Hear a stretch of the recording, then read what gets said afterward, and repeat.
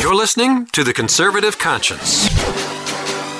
In Washington, politicians are full of half-truths and hot air. The Conservative Conscience is here to help you cut through the rhetoric and noise and explore the politically right way to think about the issues.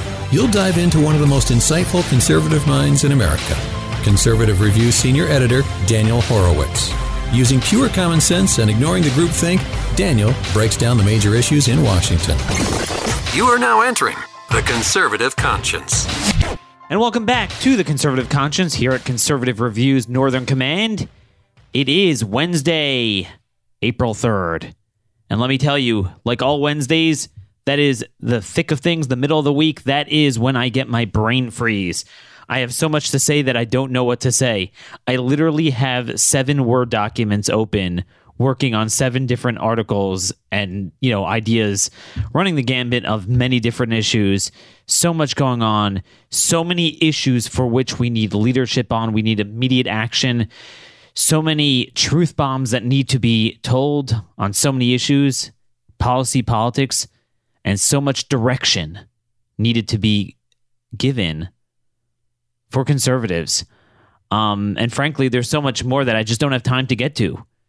I have like a whole list of ideas, and I'm trying to get, other people on staff to take them up. That's what happens when we become a clickbait movement. There's really not a lot of people around to talk about where we're getting killed on the issues. And in that vein, before we get to some of the specific news of the day, I wanted to address a comment I got through an email that I'm assuming some of you get. It's hard to gauge what's a pervasive sentiment and what needs to be addressed. And I want to try to address concerns. And the concern here wasn't so much of a concern, but just comment maybe, was that, am I covering too much for the president? I was trying to say yesterday, look, if you listen to what he says off the cuff, particularly on the issue of crime and drug traffickers and jailbreak versus what he says in a teleprompter, you could tell what's President Trump and what's President Jared. And basically the point was, he's a grown man. He knows what he's doing. I don't know what he believes in. This is his fault. Look, I'm not trying to defend him at all. No one could accuse me of that. What I'm trying to do is give you a vision of what we need and a diagnosis of the problem really first, that surges above the clouds, the storm clouds of the debate among conservatives over Trump, whether you think he's God, whether you think he's a darn good president, but maybe not God, whether you think he has some good and some bad, or whether you think he's horrible. Okay, what is going on is much bigger than that. And the reason why I say things like this, that look, he's open to our point of view, you got to get in his face, it's not to defend him. It's practically, he is president. The only primary challenge there will be, if there is one, is from the left, like a guy like Kasich. And we need a movement to care. It's not, what I'm not trying to do is obfuscate the blame that should be directed his way. I mean, that's obvious. I mean, everyone knows. I mean, like, he'll say A and B within 2 seconds. I mean, there's no defending that, but it is what it is. It's to properly diagnose how malignant this phony conservative movement is. Because I'm making more of an evergreen argument. Trump is going to be gone maximum in 6 years. But he could be here for 6 years, for, another 2 years, and then almost 2 years, and then a second term. And what's important to remember about this president is that the same way he's open to totally being owned by the swamp, and that's not like an excuse. Yeah, I mean, you're a total liar then, if that's what you're doing. But he's also open to our views. The problem is we don't assert them. Meaning, my point is this. If the source of the problem is not Trump, it's just you can't rely on him to be the solution, which is why we need to get active. My point is to activate people. My point is I don't want it because, again, there's a wide variety of people in the audience and people in general among conservatives. Whenever you talk about personalities, you could have people in the room that will agree on 50 out of 50 issues. But when you start bringing up a figure, each one will have a different opinion about that because, people are different. That's just how it is. And I'm trying to give more of a universal argument that, of course, if you believe he's a fraud, then certainly you believe we need to get in his face and criticize the administration and get them on track. But I'm trying to make an argument, even if you are of this, belief that he can do no wrong. I was trying to explain you are actually hurting that very belief by not trying to push back against Jared, because what Jared is doing is antithetical to what he campaigned on. Now, again, you might say ultimately the buck stops with him and it's his choice to go along with Jared. But if you really are into the MAGA movement, it's counterintuitive. But more broadly speaking,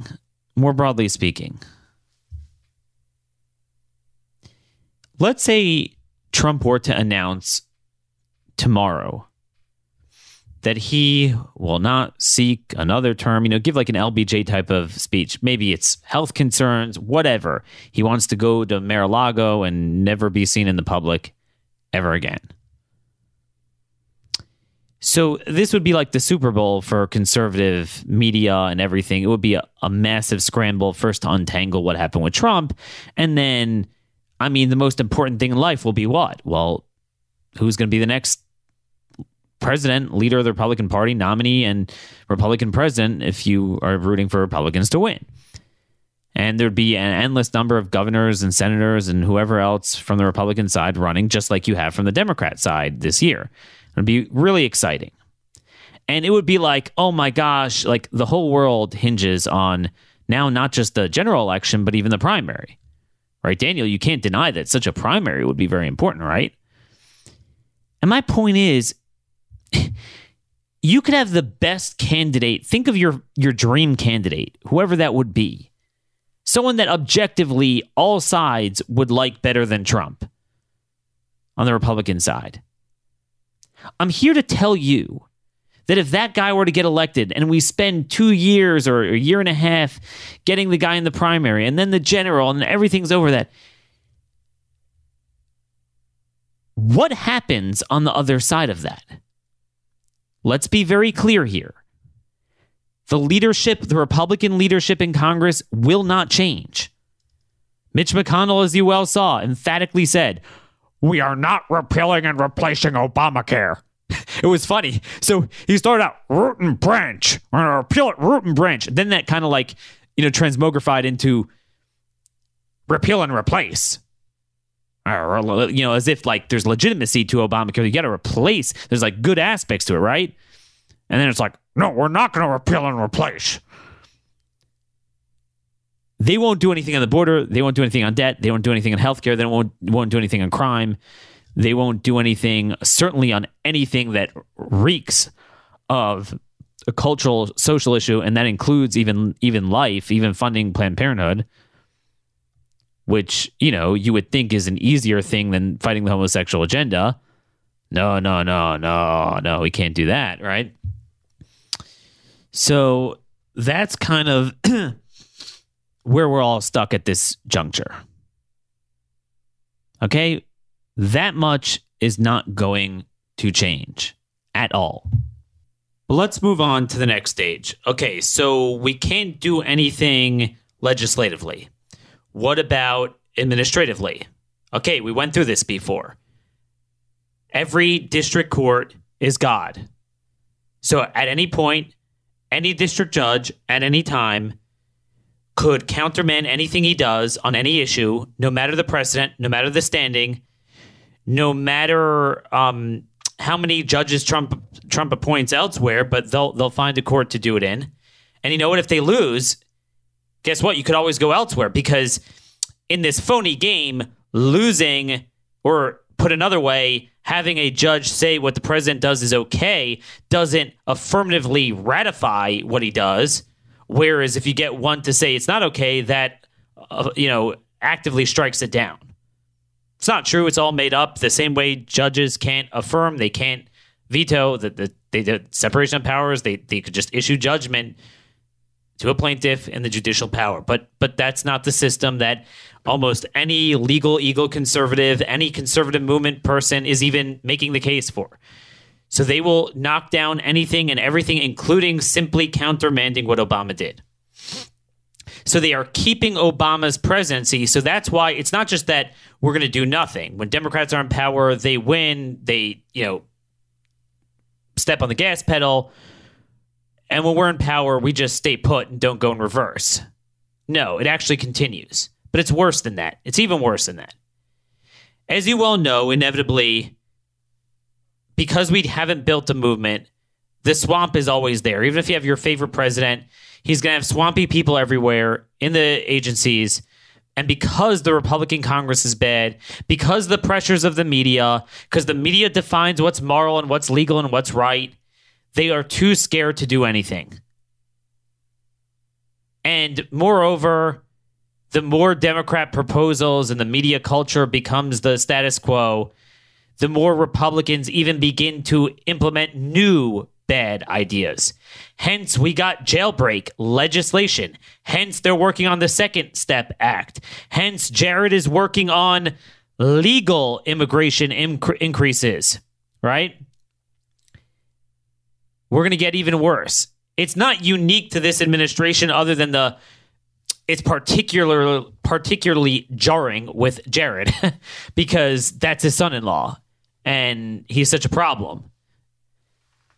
But this fundamental problem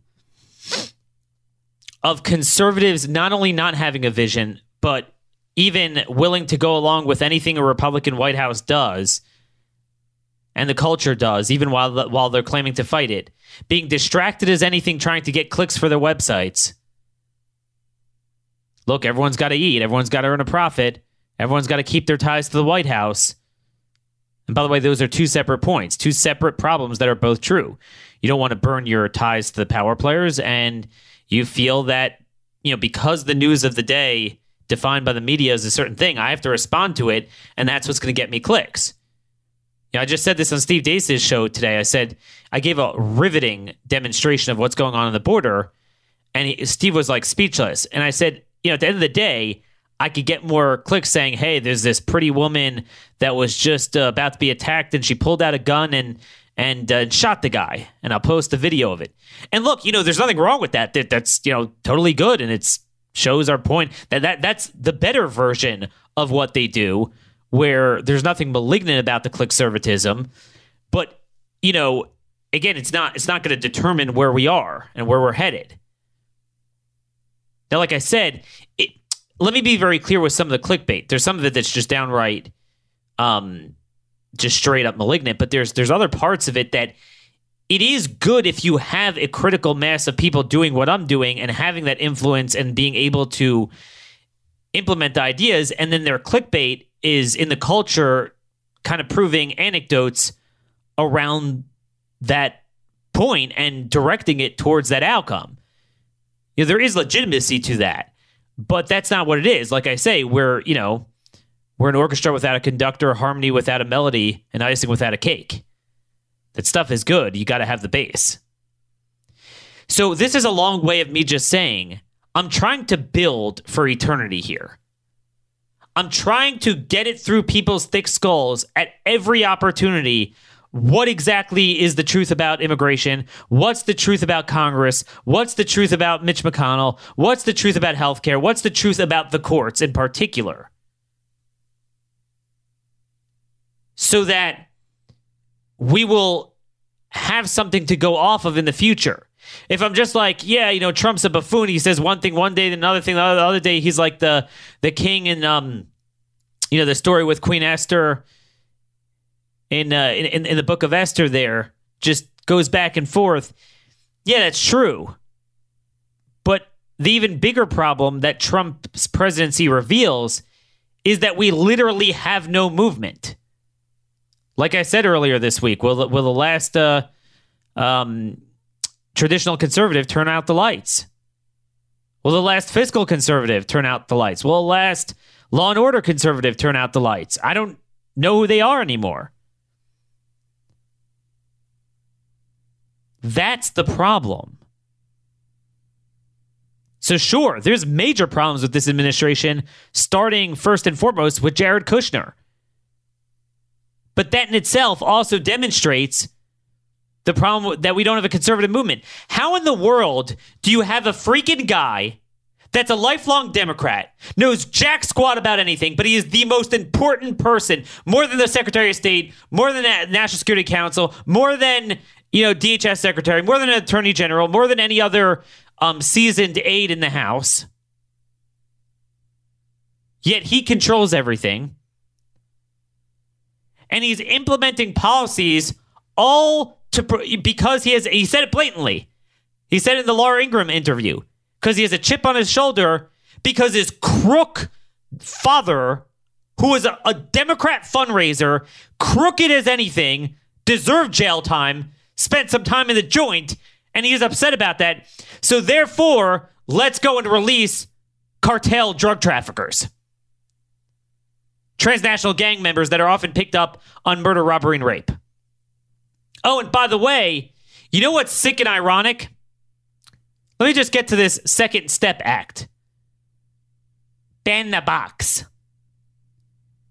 Where is the conservative saying, Mr. President, you promised law and order, and how is it ironic that we get the exact opposite? We get criminal rights, but we get nothing on being stronger on criminals.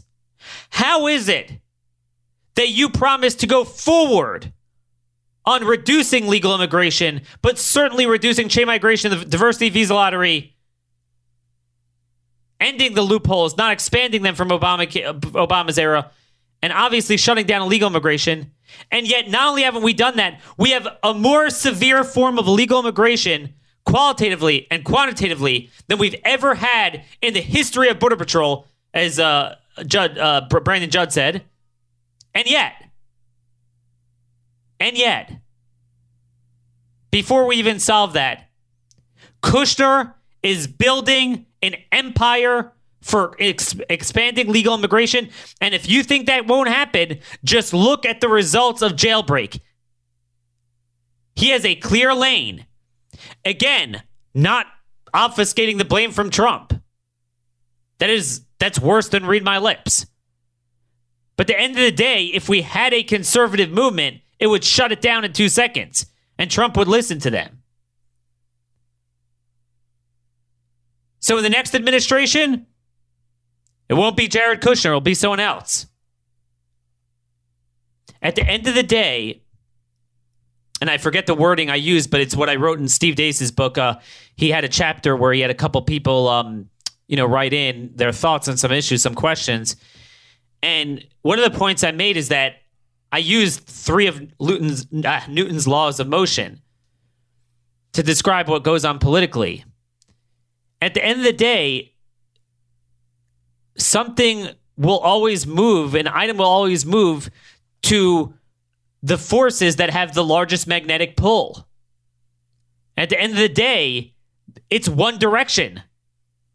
There is an empire between the Kochs and Soros for open borders, for Jailbreak, for felons voting. I mean, they're literally out there now telling us, you don't understand, most felons vote Republican.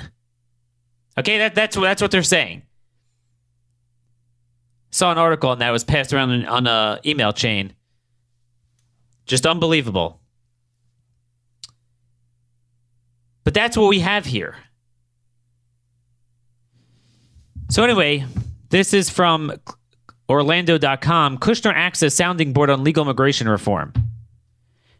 As Donald Trump strips some Central American countries of aid and denounces the influx of migrants at the southern border, his son-in-law and senior advisor Jared Kushner has been acting as a sounding board for internal discussions on reforms to the nation's legal immigration system. Over the course of 2 months, a number of immigration groups and business groups have gathered at the White House to discuss a range of topics related to legal immigration, including employment-based visas, temporary workers programs, the Obama-era Deferred Action for Childhood Arrivals program, and moving towards a merit-based system. Now, that sounds all nice. Now, they quote Brooke Rollins, She played a key role. She is that a Koch person. Most of the focus was on employment visas. Most people talked about the need for skilled immigrants, although I wouldn't say there was a full consensus in the room that was needed. That's good to know. At least someone was involved in the room. Someone half decent. But, this is where we are. We are at a point where we will not reduce. They hide behind skilled immigrants, but then they have a record number of low-skilled workers, the H-2Bs. Highest level, they expanded it by 30,000 unilaterally. And, of course, the only action not struck down by the courts. Because, of course, it's outcomes-based. So you see my point here. Jared is getting Trump. I hate being right. I hate it. I have the sixth sense about me in politics. But I told you, amidst all my arguments over jailbreak and how harmful it was inherently, I said, you should be bothered by the lack of due process. I don't mean legally. I'm saying it, conversationally. How we could have long-standing conservative views and this hustler who knows nothing could single-handedly overturn 50 years of conservative thought on an issue under a president who was more emphatic on the other side of the issue than anyone else. And I said, that should scare you in and of itself without having a broader dialogue over this. And the lack of response, I said, there's nothing stopping this same thing from happening any other way. And indeed, if you read the articles, they all say that Jared and the Koch people in the White House are all using the jailbreak success as a blueprint to push their amnesty, open borders agenda. By the way, I'm sorry, I got it from Orlando.com. It looks like they were aggregating it's a Politico article. I didn't know Politico gives out, I didn't know they were like AP in that respect. So the source is Politico. That's where they are here. It is very scary. Very scary. The bottom line is we bring in 1.1 million people a year on green cards. We bring in over 1 million foreign students. We have well over 1 million other worker visas and things like that. We have never had this degree of immigration for this many years from the third world. Again, culturally, fiscally, all the stuff we talk about. We've never, ever had this. That's it. We've never, ever had this. There is no argument. There's nothing. There's nothing to talk about. It's out of control. And then now, keep in mind, we're on pace between the illegals at the border and roughly 500,000 a year who overstay visas. Well, I guess maybe that's a little bit double counting, but you get my drift. That's another 1.7 million for illegal immigrants. And then that doesn't include however number of few 100,000 that get in and aren't apprehended, and particularly the really bad guys. Remember, David Bossie, who was like a Bannon type of guy, started writing an op-ed. Hey, we need more. Here's the deal. Even if, forget about your views on legal immigration in general, but the valid point conservatives need to be making is, how dare you start talking about more and more for expansionism of immigration at a time of record immigration and record problems as a result of it before we shut down.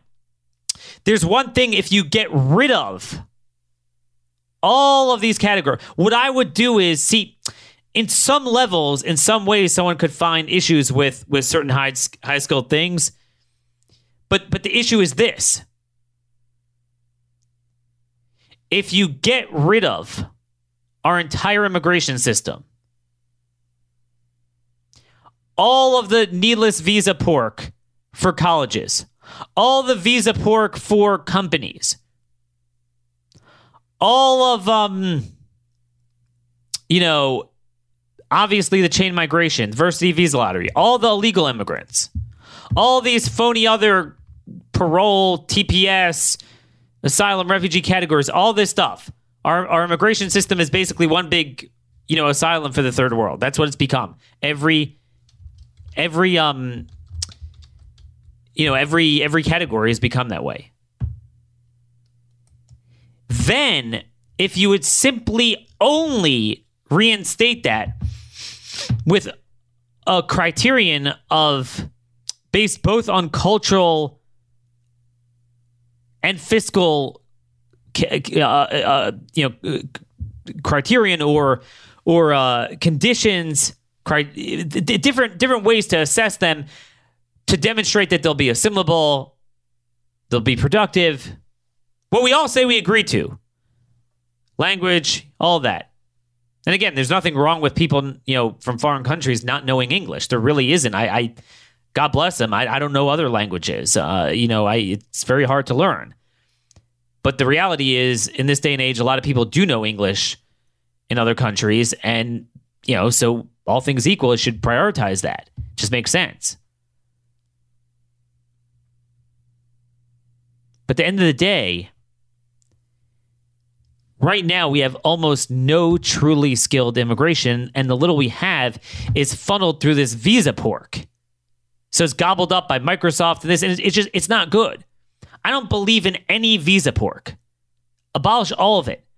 You have one immigration system, and it could be a fraction of the numbers today. You reduce the numbers, and that's solely high skilled, and you'll come out ahead. And then it's not a matter of, okay, we're bringing you in for Microsoft. We're bringing you in for this. No. You come in, you're here to be American. Then, as far as the employment, it's up for grabs. Anyone could, that will, be part of the pool.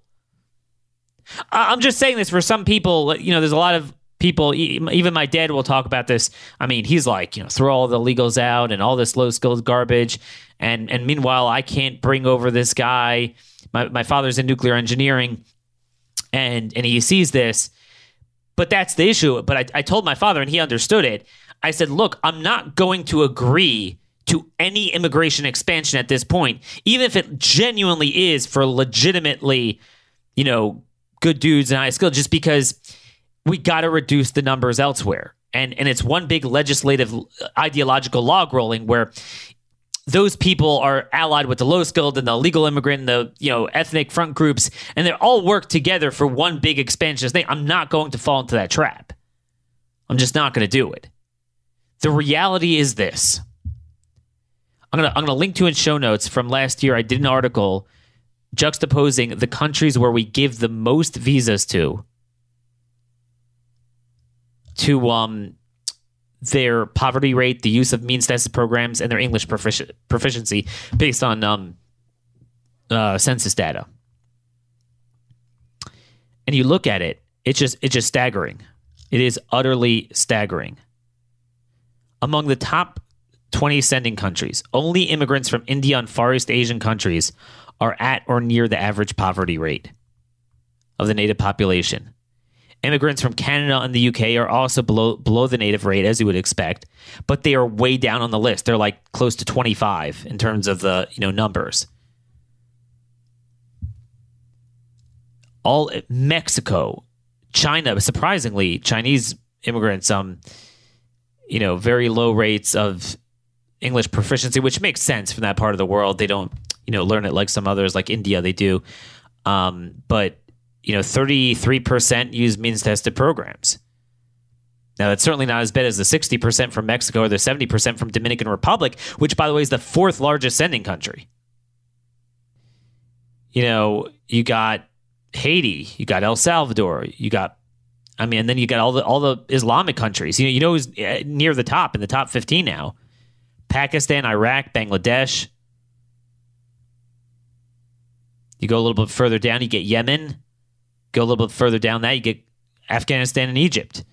that's a whole nother set of problems.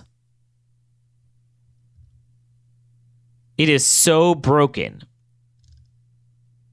I mean, there's a million articles I can give you in addition to my book making the case for why this is the worst wave we've ever had. But, you know, both legal and illegal. But I'll put one in show notes so you have it for you. But the broader point is, why not do the promises first? Get rid of birthright citizenship. And again, all of this is predicated. You got to stand up to the courts at some point. We literally have this going on at the border, and Mr. Fix-It, Inspector Gadget, right? That's what he is. I mean, where's Mr. Fix-It on the border? I mean, do that first, even if you agree to this. Same thing on jailbreak. Before you have the Second Step Act for criminals, could we have the first step for Americans? What about fixing the Johnson court case where all the crime of violence, all the people prosecuted, convicted under aggravated assault, aggravated felony statute, they're being let go? Even Lindsey Graham has a bill on that. Why not push that? Why not push mens rea reform? Here is the I mean, I'm telling you folks, all the guys on the so-called right promoting jailbreak, criminal justice reform are buck naked exposed in their duplicity, and here's why. Everyone agrees that the front-end impetus for this, the most universal goal, was the regulatory white-collar BS crimes. The over-criminalization of stuff like that. No, we all supposedly agree. We're like, look, the ACLU agrees, we agree, let's get together. We've gone through so much money, time, and effort, and this movement has advanced so far, and there is not an iota of thought given to passing Orrin Hatch's bill. Guess why? Because the Democrats don't agree to it. Obviously. So it's one thing if, look, you know, we get the over-crim stuff, but then we get the release of the real bad guys. All right, something. No, it's the left wins all the time, only, categorically, every time. Because we have no movement. Think about that. The next time someone talks to you about criminal justice reform, yeah. So, okay, it was an emergency. We had, I mean, of course, we got, you know, all these drug traffickers coming in from the border and the worst drug crisis ever. So it's an emergency to let out the drug traffickers. I understand. We had to do that immediately. Okay, fine. But now, could we, if you really want criminal justice reform, what about the Orrin Hatch mens rea bill? The Democrats don't agree to it. So again, you're basically telling me that the Democrats are the sun and you're the moon. Whatever they say, you will enact even when you're in power. Okay, fine. So we have a much larger problem here. When I saw that something like crime, which is universal, which polls well, the being tough on crime, which was one of the few success stories of this generation, that 100% of the conservative movement became to the left of where Democrats were just a few years ago on the issue. I said, dude, we have a major problem here. And this is much bigger than Trump. Trump is just the illustration of it, that even a guy that started out as like, you know, lock them up and execute them, and literally said it to this very day, even after passing the bill, signing the bill, goes and flips on it. Yeah, I mean, that just shows the power of the left and the malignant, phony conservative movement and the progressive libertarian, and that's what they are. Remember, we get all the liabilities of libertarianism, but none of the advantages. Somehow, all these coke-free marketeers are nowhere to be seen when it comes to pushing back against Jared, which they seem to be very close with, so they should have his ear on, well, if you agree with the Cato Institute on immigration and crime, how about agreeing with the Cato Institute on the phony paid family leave, which they certainly agree with my position on that. What about healthcare? What about mens rea? Nope. So let's dispel the notion that this is some resurgence of libertarian nirvana here. No. This is progressives winning all the time, every time. Anyway, I want to move on to the issues of the day. Gosh, I spent way too much time on that. There's so much to say, so little time. I'm going to be on Glenn Beck's show this afternoon, so I'm on a tight schedule, and I'm going to try to speak the truth about the courts there. We have tons of content out on immigration, about 3 articles out related to it in some way today, either at the Blaze or Conservative Review. Just one thing, I just wanted to close the point, and we're going to link to this as well. Jordan Schachtel, our national security correspondent, he wrote an article on the true foreign influence of Qatar to CNN, how CNN employees, as well as many other people, are literally on the payroll of the Qatari government. And then they're saying, Trump is influenced by foreigners. Donald Trump Jr. tweeted out that article last night. No, what's so special? Not, oh, wow, the Trumps took notice of Conservative Review. Well, the point is this. We haven't been shy and we haven't minced words about going after this administration, including his own family, Jared Kushner. In fact, I've savaged him pretty thoroughly. I wrote the article on Jared, straight up going after him. Jordan also went after the administration, criticized a lot of their appointments, Tillerson and stuff he was doing back in the day, Mattis. And yet, they still clearly respected it enough to put it out. Notice he didn't get that tweet by licking rear ends. See, everyone else feels they need to lick rear ends. So you know what? Sometimes you could have your cake and eat it too. I'm just saying. That is the way to get influence with the White House, the manly way, the traditional way. You speak the truth, you be smart about it, consistent about it, and it's not personal. It's for the country, and that's it. So I just thought I'd share that with you. Speaking of having your cake and eat it too, I have an article out today that I think is very timely for the news. And I have to do triage here. Just, again, please go to Conservative Review, look at everything there, but or you could just Google Daniel Horowitz Conservative Review. You'll easily find my name, and you just click on the name, and then the chronological order of the articles will come up, and you just look at all of them. There's a lot there, a lot to prove, a lot of points. Each one is very important. I just don't have time to get to all of it, but one of them is we can keep the ports open to commerce, secure our borders, and eat our avocados too. I just want to make very clear, both legally and politically, what we're talking about here. I don't know what the administration has in mind. I know they are contemplating what I'm saying, and I don't know if the nuance is lost on them or it's lost on the media, but there is a very big difference between shutting down the border for commerce and suspending all immigration requests at our border.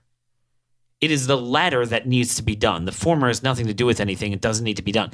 To be clear, the president does have that authority if he wanted to. And I'm glad the media finally recognizes it. But you don't need to worry about losing your avocados. Now, the last time I checked, we had like 3,000 avocado growers in California. But, boy, oh boy, we could have migrants flooding us with diseases, easily $150 billion a year in taxpayer funding to support them. And that's very, very conservative. And that was under the flow of last month, not under this flow. The worst of the worst human beings literally flooding in the frontier, criminal aliens that were deported, rapists, robbers, doesn't matter. Transnational gangs, the MS-13, the drugs, the school, nothing. I want my avocados. All right, fine. You can get your avocados. I want to make very clear. So a lot of you want to know, what should he do? What should we be pushing for? The statute that we're talking about, 1182F, 8 U.S.C. Code, or 212F of the INA, we said this yesterday, but again, it's talking about suspending any class of aliens or all aliens, immigrant visas or non-immigrant. So there is no reason why he can't just simply, you keep the points of entry open. So you get inspected when you come there. So you have to have papers, okay? So by definition, if you have papers, you're good to go. Now, there is fraud sometimes and whatever, but nothing will change in that. You have a border crossing pass. You're still, whatever labor or travel or transportation comes in, that's going to keep going. The Central American rush for the border, this is where we say we shut off asylum. I've been saying this 50 million times in 50 million ways in different articles. I try to spell it out as clearly and in as plain English as possible in this article, why incontrovertibly the president has this authority. And John Roberts was very clear about that himself, although he's very political, so he won't expeditiously overturn the lower courts now. But Trump needs to just assert it. And what that looks like practically means that, well, they're going to come, but it doesn't matter. You can't come. You cannot enter our country without our permission. And if you do, if it's not at a point of entry or a gate or an area where we have a wall, you just don't let them in. Well, what do you mean? There's nothing stopping them. They just come in. You push them back. You bring them back. You return them to Mexico. I find it amazing the president's like, Mexico, you better stop this. Well, I agree, but what, Mexico could stop it, but we can't? Mexico could return them to Guatemala? He'll be like, Daniel, what do you mean? You're going to have Border Patrol or troops stepping on Mexican soil to put them there? Well, you're asking Mexico to put his troops on Guatemalan soil by definition. So, I mean, like, what? We're not. How dare we violate Mexico's sovereignty? Oh, yeah, gee. You just get them out of here. Or concurrent or alternatively, what you do is you say, we are not accepting asylum claims. No credible fear interviews. The president can shut that down. There's a process for which we can do it if all things are equal. And we're not following that process as we spoke about yesterday. We have articles on that out today too.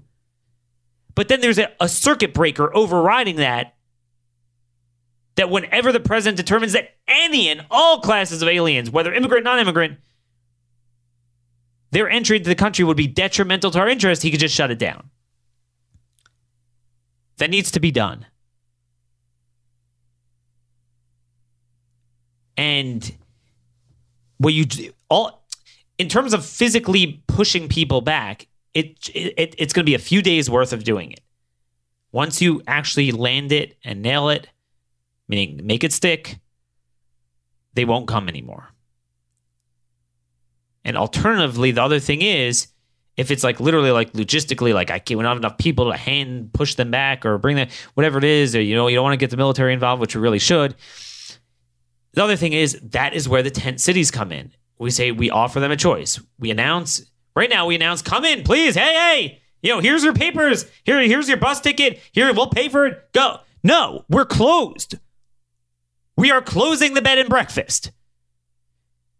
Now, here's your choice. You could return right now, or if you're going to remain on our soil, we will not deny we will not allow you entry, and we will put you in tent cities. Now, we're not holding you. We're not even trying to prosecute you and treat you like invaders that you should be treated like. You go home. At any point, you can voluntarily return. We would just make sure that you're not slipping into our country. Voluntarily go back. That is your choice. Tent city. And, that way with the tent city, you'll just be there indefinitely until we can get the logistics to fly you back through airports to Central America. Or if you don't want to be holed up in a tent city, then walk right back through Mexico. We are done. Either we're a sovereign nation or not. There's nothing more. I don't have anything else for you. Look, I have about a dozen other smaller ideas that address different pieces of this. Starting to deport people with final deportation orders is a signal to them. Again, putting the military, we need the military on the border for a number of reasons. Deputizing more people to hold the line. But it's all got to be with the understanding that this is an invasion and we're stopping it. We don't... I don't know what to say. We don't have to let people in. And if they get on our soil, that doesn't make them entitled to anything. And even if there is a statute that kind of would, this statute overrides it. You cannot enter. We're closed for business. Done. The asylum process is shut down anyway. They're not even using it.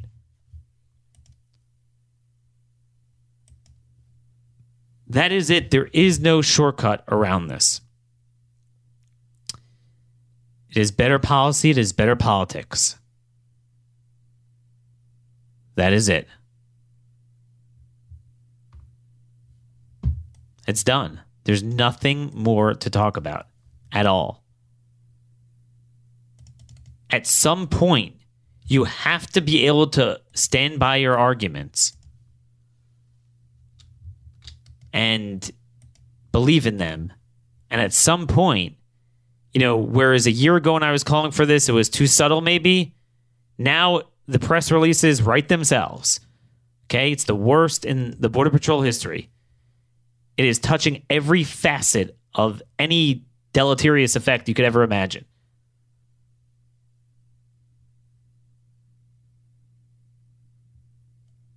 That is the story.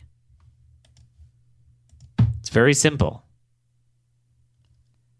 And the reality is, look, to be clear, I do think there is utility to Trump in some ways.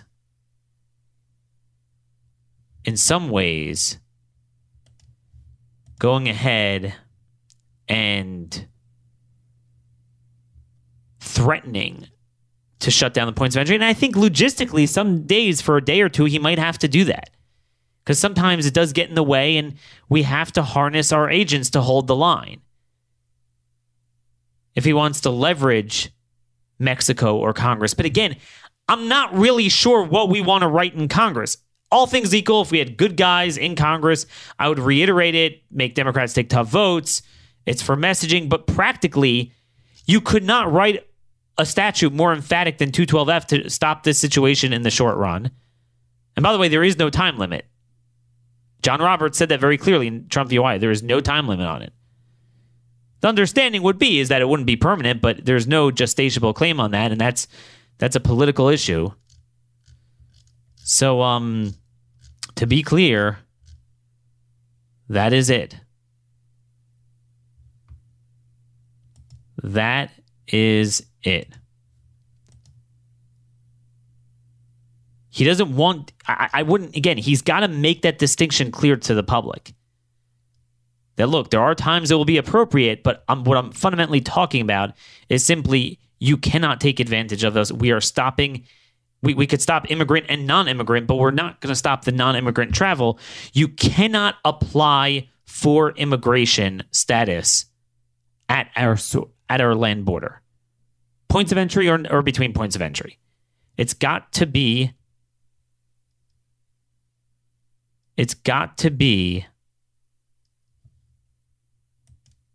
very simple. You can only apply at your embassy or outside of our country.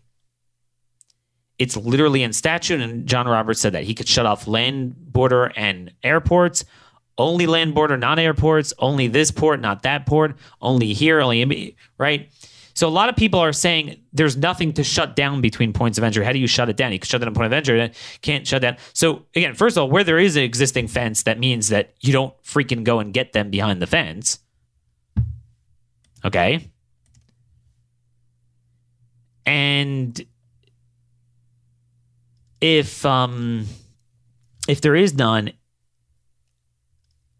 look, you got to stand up for it. I explained it in plain English. you deny entry. Somehow getting on our soil between a point of entry doesn't make your case stronger.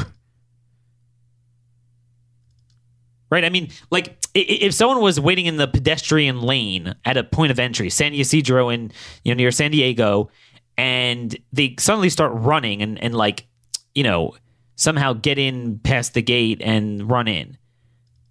All right, we're going to send you back. You're going to say we can't send you. So the fact that you came in between a point of entry doesn't make a difference. Now, for the long run, you could say, you don't want to operate on 212F indefinitely. You want a certain system for legitimate asylees or whatever. But again, I mean, I don't know what you want Congress to write. I could write it a little better, like I said before, in terms of if you have a Democrat president in the future, he could use some loopholes to kind of do catch and release. But the other way to mandate it, I mean, that the president doesn't have to use the discretionary relief. Look, if you're going to countenance that, there's no statute in the world that's going to prevent the courts from not doing what they're doing, because it's not about statutory interpretation. It's about civil disobedience against our laws and the fact that we have crowned them as king, so they'll take that prerogative. I mean, look, if you tell me, Daniel Horowitz, once I put a robe on you, anything you ever wanted to do policy-wise, your wish is our command. Well, I do it. I mean, I believe in our country, and I do it. I can't blame the liberal lawyers. It's no longer their fault. It's our fault. When I say us, I mean all of us collectively for letting this go on. No shortcut around the courts. That's for sure. So I want to make that very clear distinction between the points of entry. Between shutting down, at the points of entry, the commerce and the non-immigrant border passes versus shutting off initial applications for immigration. You cannot apply. You cannot apply. Done. You're out. We're going to do everything we can to physically push you out. If it's kind of logistically problematic, then, we're not holding you. But either tent city or you got to leave. You can voluntarily depart at any time, but we will not let you in past that gate. And the tent city is our version of the gate here.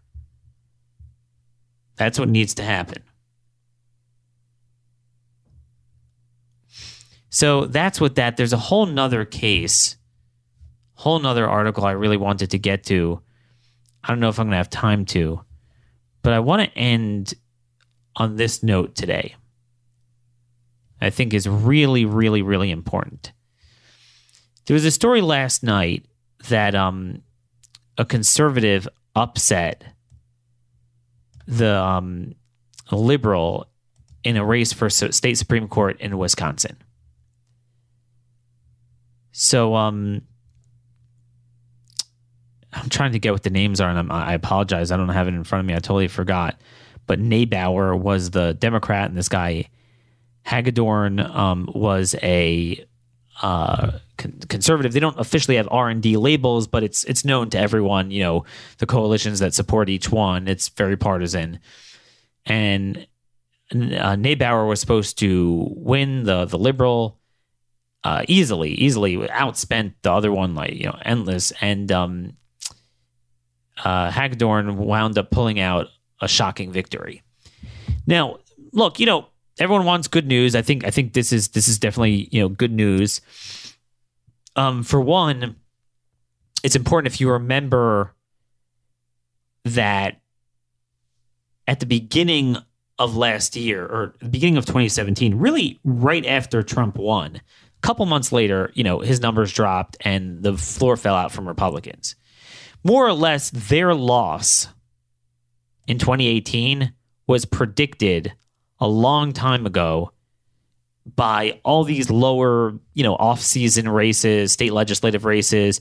It was very clear. You saw where they were losing, why they were losing. It coincided with the polling, different polling questions. It really painted the picture very early on. And, our side was in denial the entire time, but, we called that here. We knew it was obvious. the good news is this along with not all, but there are a number of state legislative races that Republicans had turned over in Connecticut, some other places, that looks like the trajectory is headed back. Because as we predicted, the Democrats now share a lot of the blame, and no one likes Pelosi. And, I think Trump's numbers are going to go up, and there's opportunity there. So that's the good news. Now we got to do something with it, but that's good news. Also connected to that, Wisconsin is a very critical state, with basically turning potentially Texas and Arizona, at least, that we're going to have to spend resources there, and Democrats are going to somewhat try to make a play. We have to expand the map the other way. So we certainly need Wisconsin in play, and I think this is really a really good sign in a state like Wisconsin. Really good sign. I'm very, I think, again, if we actually had a Republican Party that would take this to heart, there's what to do with it. But I want to end with this. There's something more fundamental. Notice the races in Wisconsin for Supreme Court are always very contentious. And just first off, I forgot the important detail. I'm sorry about this.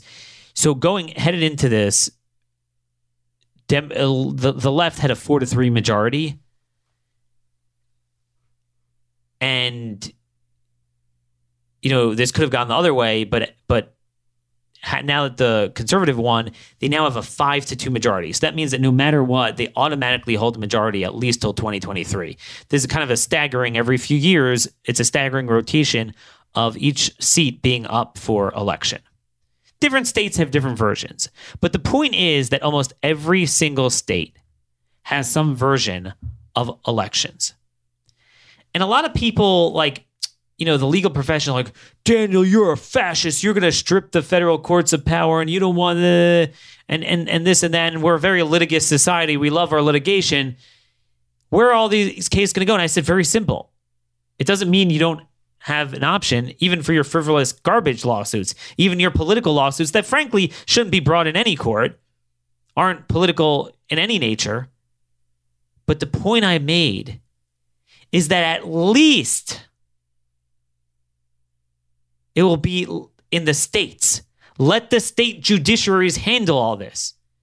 So at least they're elected. And if you're going to look, it's stupid to have redundancy politics in the legislature and then politics in the courts. But if you're going to do that, at least have it in the state courts where you're elected. And it will really be a grassroots, it will really spawn localism and grassroots organizing for both sides. It will be good for the country. It will make state judicial elections great again. Because the problem right now is, ultimately, even when they decide big things, ultimately the feds have the final say. So if one side doesn't like, they go there. But if they were the final say on this stuff, this is where you're going to have the self-sorting. California judges are going to, totally do their thing. And it's going to be a hellhole. But at least judges in states where we could win, then we could hope to maintain our civilization there. The problem now is it's a one-way ratchet. Heads we win, tails we win. How so? Guess what? If just like with the lower federal courts, if a state court rules in a bad way, that's somehow the law of the land. So, in Pennsylvania, the state courts screwed us and we lost 3 districts there. All right, fine. But then at least in North Carolina, where they upheld the Republican map, that should be final. No. Then they go to the 4th Circuit and appeal it, and they strike that down too. We get the lowest common denominator. So at least we'll allow red states to be red. Right now, every state's a blue state. Not just because of the political problems, but also because of the federal courts. At any moment, Arkansas, Kentucky, they want work requirements for Medicaid. No, can't do that. But if that has to go to state court, then elections will hinge on that. And also, it limits the damage. So it's like, all right, a horse and a donkey is a marriage. This is defined as a woman. So it's not, at least it's not the whole country, and we could push back and we could have competition between the states. It makes so much sense. This is the type of vision we need to be given. Not because it's a nerdy, intellectual, legal exercise, but because this is the linchpin to our republic. Nothing we talk about matters until this is solved. And this is actually a very easy to give over solution. He doesn't exactly call for this. And to be honest, I haven't read the book, but the title from Sixth Circuit Court Judge Sutton, is Johnny Sutton his first? I'm forgetting his first name. 51 Imperfect Solutions to Our Constitution. So it's the 50 states plus the feds. And that's the thing. Make the state courts great again. That, folks, is the way we solve this. But the bottom line is we need a vision. The bottom line is we need to think beyond Trump or not Trump. We need to build a movement right now for what's going on under Trump, and we need it for after Trump. We need it on this issue, and we need it on that issue. We need it on every issue. Because unless we do that, you understand the laws of motion and gravity. And I will tell you, the political laws of motion and gravity are even more irrevocable. Thank you all for listening. God bless y'all. This has been another episode of The Conservative Conscience.